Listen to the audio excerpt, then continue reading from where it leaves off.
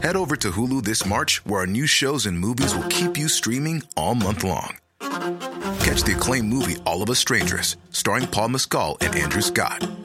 Stream the new Hulu original limited series We Were the Lucky Ones with Joey King and Logan Lerman. And don't forget about Grey's Anatomy. Every Grey's episode ever is now streaming on Hulu. So, what are you waiting for? Go stream something new on Hulu. Introducing Wondersuite from Bluehost.com. Website creation is hard, but now with Bluehost, you can answer a few simple questions about your business and get a unique WordPress website or store right away. From there, you can customize your design, colors, and content. And Bluehost automatically helps you get found in search engines like Google and Bing. From step-by-step guidance to suggested plugins, Bluehost makes WordPress wonderful for everyone. Go to bluehost.com/wondersuite. Ready to pop the question? The jewelers at BlueNile.com have got sparkle down to a science with beautiful lab-grown diamonds worthy of your most brilliant moments. Their lab-grown diamonds are independently graded and guaranteed identical to natural diamonds, and they're ready to ship to your door. Go to BlueNile.com and use promo code LISTEN to get $50 off your purchase of $500 or more. That's code LISTEN at BlueNile.com for $50 off. BlueNile.com, code LISTEN. Anyway, wow, we've had quite a show so far. Now, I want everybody to join the conversation too, because we've been talking all morning. So, with our guests, so let me remind you of the calls: 215-634-8065, 1-866-361-0900, and on the line we have my man Scoop B, and. I can't keep up with half the things you're doing right now because you're doing so many things. You wear so many hats, man. So from that standpoint, I got to talk NBA last night. Boy, Steph, what done gotten to Steph Curry? Because the Golden State Warriors blasted. Oh my God, OMG, they blasted. Who did they play last night? Chicago Bulls. It was 143. That's like video game. I mean, that's when I had NBA Live on my PlayStation. That's like video game territory. What happened in that game? And is that another example of the Warriors saying we still the champs and y'all got to remember that? In other words, y'all must have forgot, to quote Roy Jones Jr. Hey, I'll take it a step further. Let's quote Rihanna. In case you forgot, I called a shot. Said Steph Curry scored 33 points and had 7 rebounds and 4 assists on the 143-94 win. I think more than anything, the Bulls are kind of just in disarray right now. I mean, right. The one thing that I do think for the Bulls is a bright spot for them this season is the play of rookie Larry Marketed, a guy out of Arizona who he only scored 14 points, but for those keeping track on their fantasy stat lines, I mean, he's a guy that can fill up the stat sheet. But it didn't really matter in this case. Jerian Grant was the high man for the Bulls with 21 points in that game. But I think more than anything, I think that the Warriors. I wrote a feature on Roz Golden-Wooday, who's now at TNT. She's the former Warriors sideline reporter, and she told me that one of the things that you really looked at for the Warriors this season is the fact that last year was a teaching year. This year is more of just being a proactive year. Those guys had to really gel last year. And find a way to make it all fit, adding Kevin Durant. And, this year, it's more just doing. Although Steph Curry was the high man, for the Warriors in that game, I mean, you did have a solid outing from Klay Thompson, who had 29 points. Nick Young came off the bench and had 17 points and 6 rebounds. Andre Iguodala, former 76ers, 10 points. I mean, everybody scored on that team for the exception of Shaun Livingston. And what was scary about last night was the fact that Kevin Durant nor Draymond Green was on the floor. Correct me if I'm wrong. Were they on the floor last night? Were they on the floor last night? No. Yeah. See, that scares me because if they're doing it without those guys right now, man, I think that they may have a chokehold onto that title for a while now. Now, I'm going to switch gears. I'm going to go to the Eastern Conference for a second. I think you and I talked about this. We talked about this yesterday. Yeah, we talked about the fact that, Celtics are fresh. The Celtics are fresh off a 16-game winning streak. They came back down to earth against the Heat, but then they won last night. And then the Cleveland Cavaliers are on, a 7-game winning streak. LeBron James had a triple-double last night. The question I have to ask is, can we tell anything about the Eastern Conference at this point of the season? Because, to me right now, the way my cynical self sees it, I like what the Celtics bring to the table.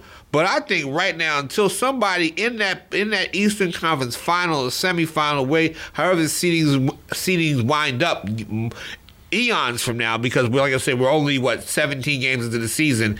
Do you see any indication? Could this be the year that Boston breaks through, especially with Kyrie Irving? Kyrie Irving is that kind of transformative type of player. Given what he's doing now with his team, can we tell that now? Or is it still a long way off? Well, to go to your first assessment about the NBA's Eastern Conference, I often joke that the NBA's Eastern Conference is the equivalent of the NFC. The NFC, you have a bunch of talented guys in the NFL's NFC, but then in the AFC, the AFC is the Western Conference. You have the Patriots, you have the Pittsburgh Steelers, and all those other teams that that can be comparative to the Rockets or the Warriors and San Antonio Spurs, what have you. But to your second point about Kyrie Irving, I want to give you an analogy. So Kyrie Irving from West Orange, New Jersey, grew up minutes living away from former Nets coach Byron Scott, who actually ended up coaching him in Cleveland. Right. Kyrie Irving grew up liking and idolizing the New Jersey Nets. Back then they had Jason Kidd, Richard Jefferson, Kenyon Martin, and what have you. If you remember that Nets team with Jason Kidd, in his first year, he surprised everybody. They were the best team in the New York metropolitan area when they executed on the trade, sending Stephon Marbury to the Phoenix Suns in exchange for Jason Kidd. And, he restructured that Nets culture. Nobody thought that he would take the Nets back to that Eastern Conference championships and eventually lose, but came close to beating the Spurs in the NBA Finals. Kyrie Irving, comparatively, comes to a Boston Celtics team that really people expected them to do well, but not that well. Right.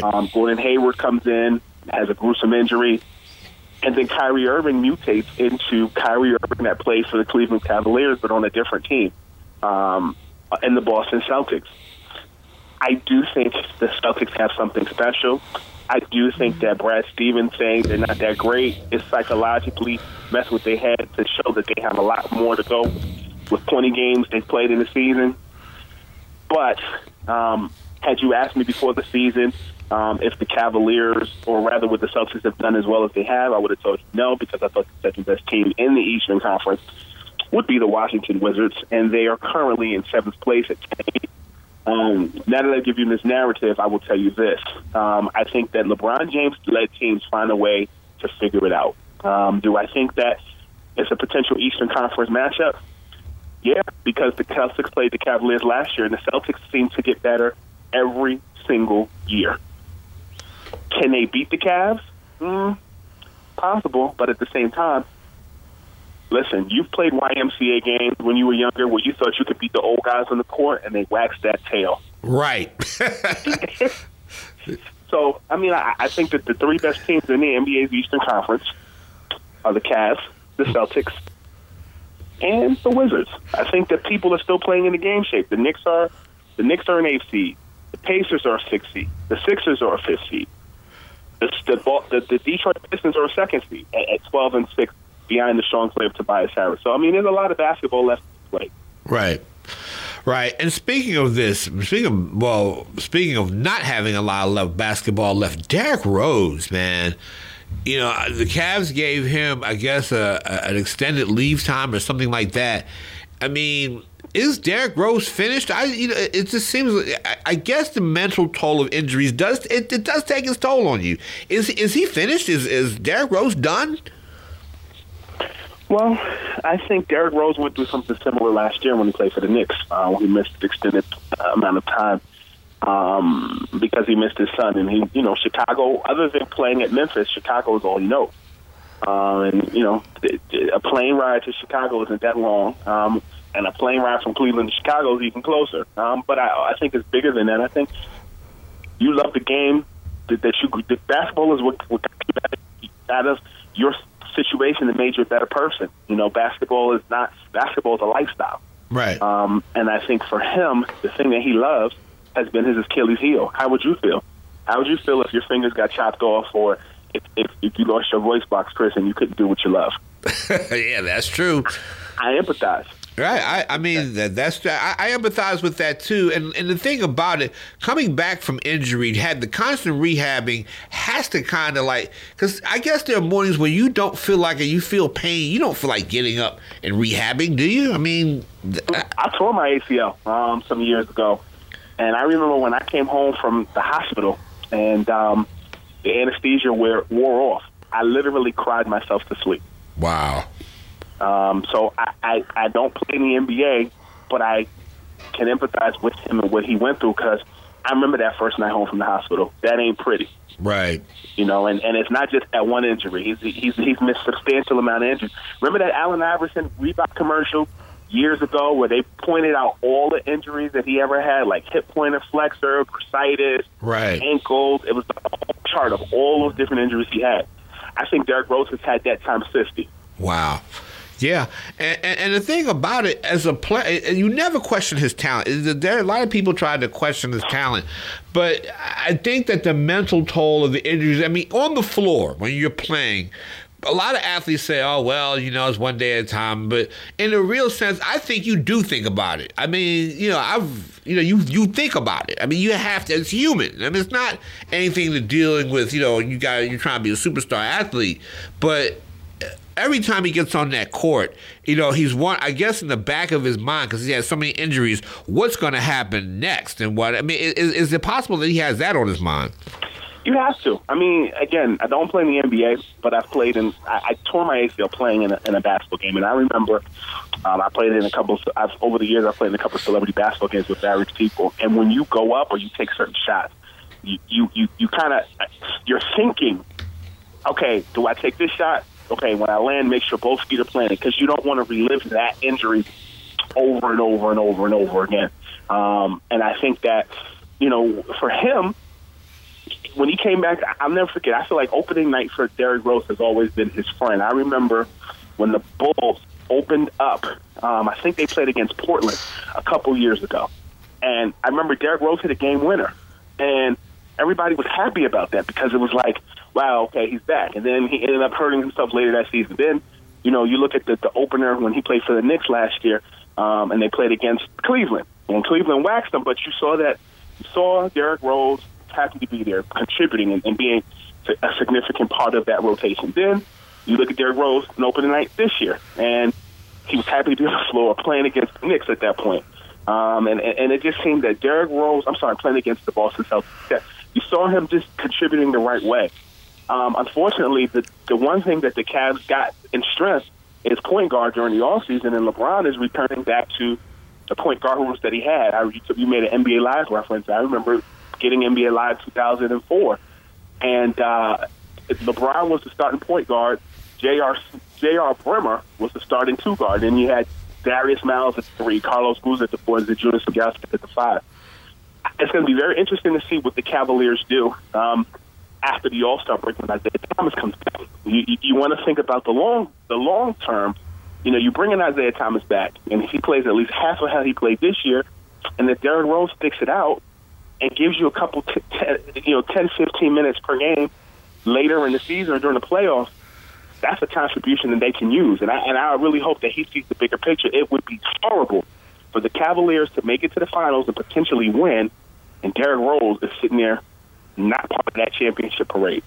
I would agree with that. And I think, if anything else, I hope Derrick Rose doesn't quit, in the sense that when Isaiah Thomas comes back, that I think that he's going to need that that veteran presence with him and whatnot. I mean, because he's still, you know, say what you want about Derrick Rose, he's still a professional in this league.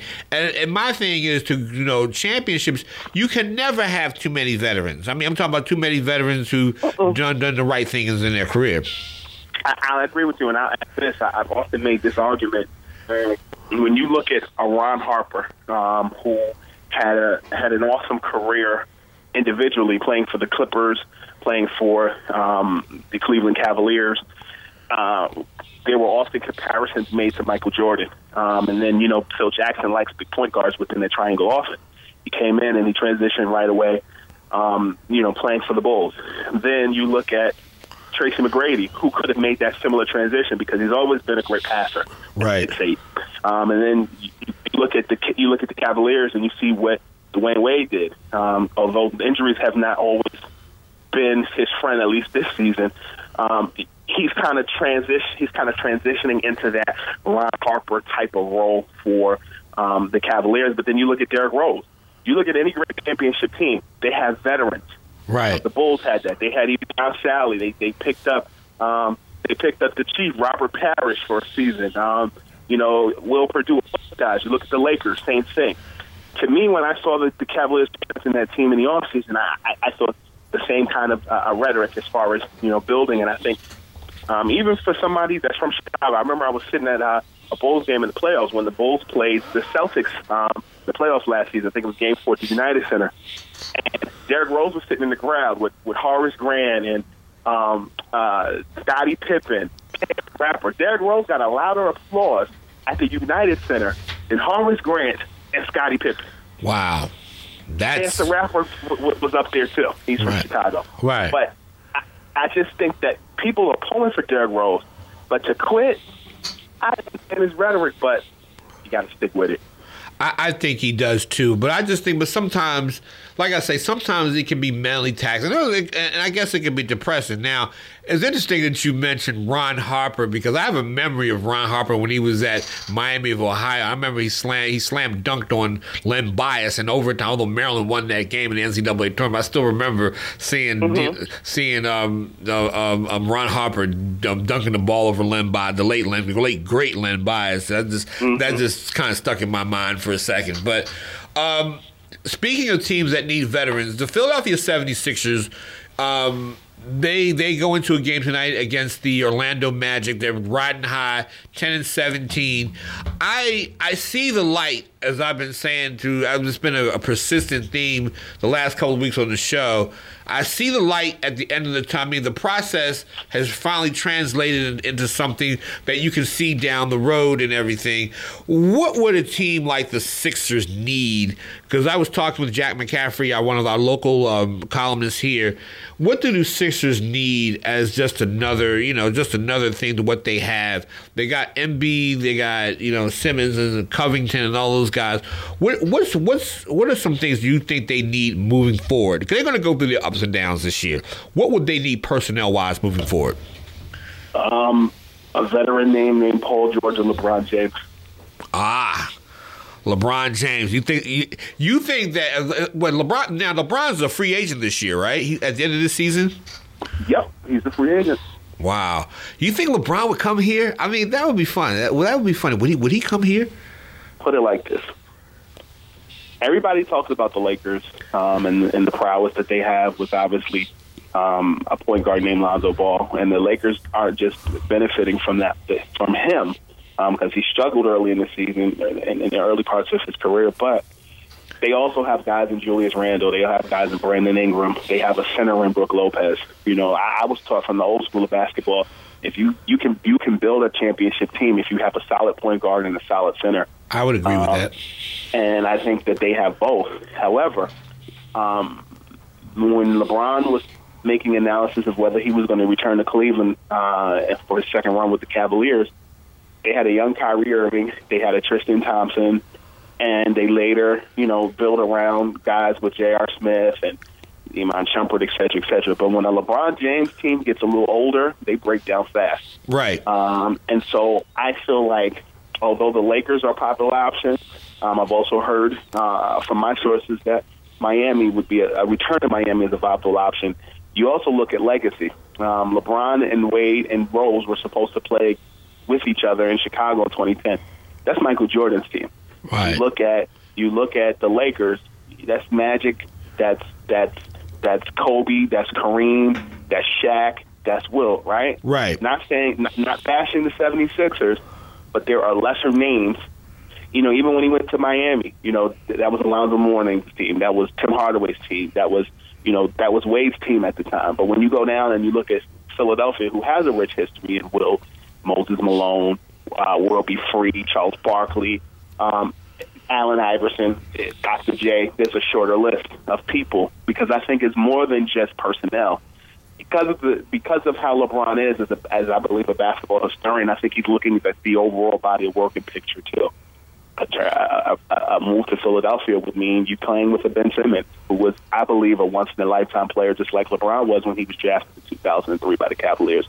You're playing with a Joel Embiid, who is doing well, but still has a lot to prove.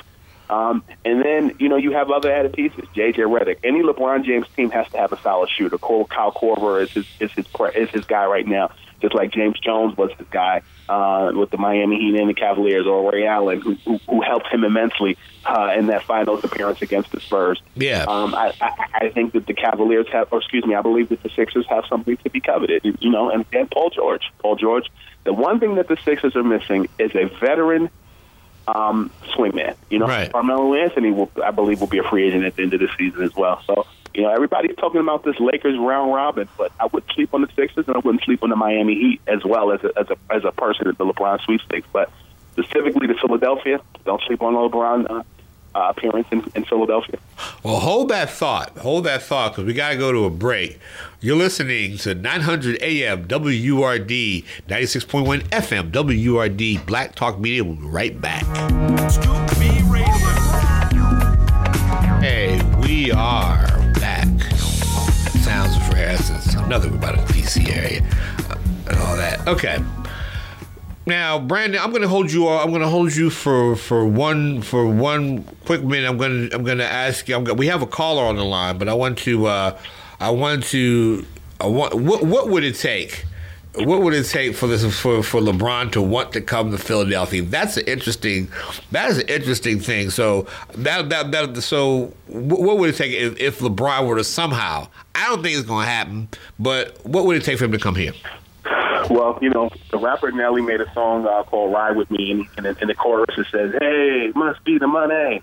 In this case, I don't think it's about the money. I think it's about cementing legacy.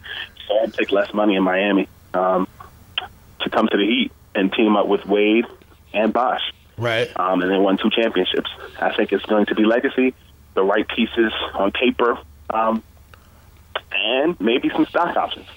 Wow.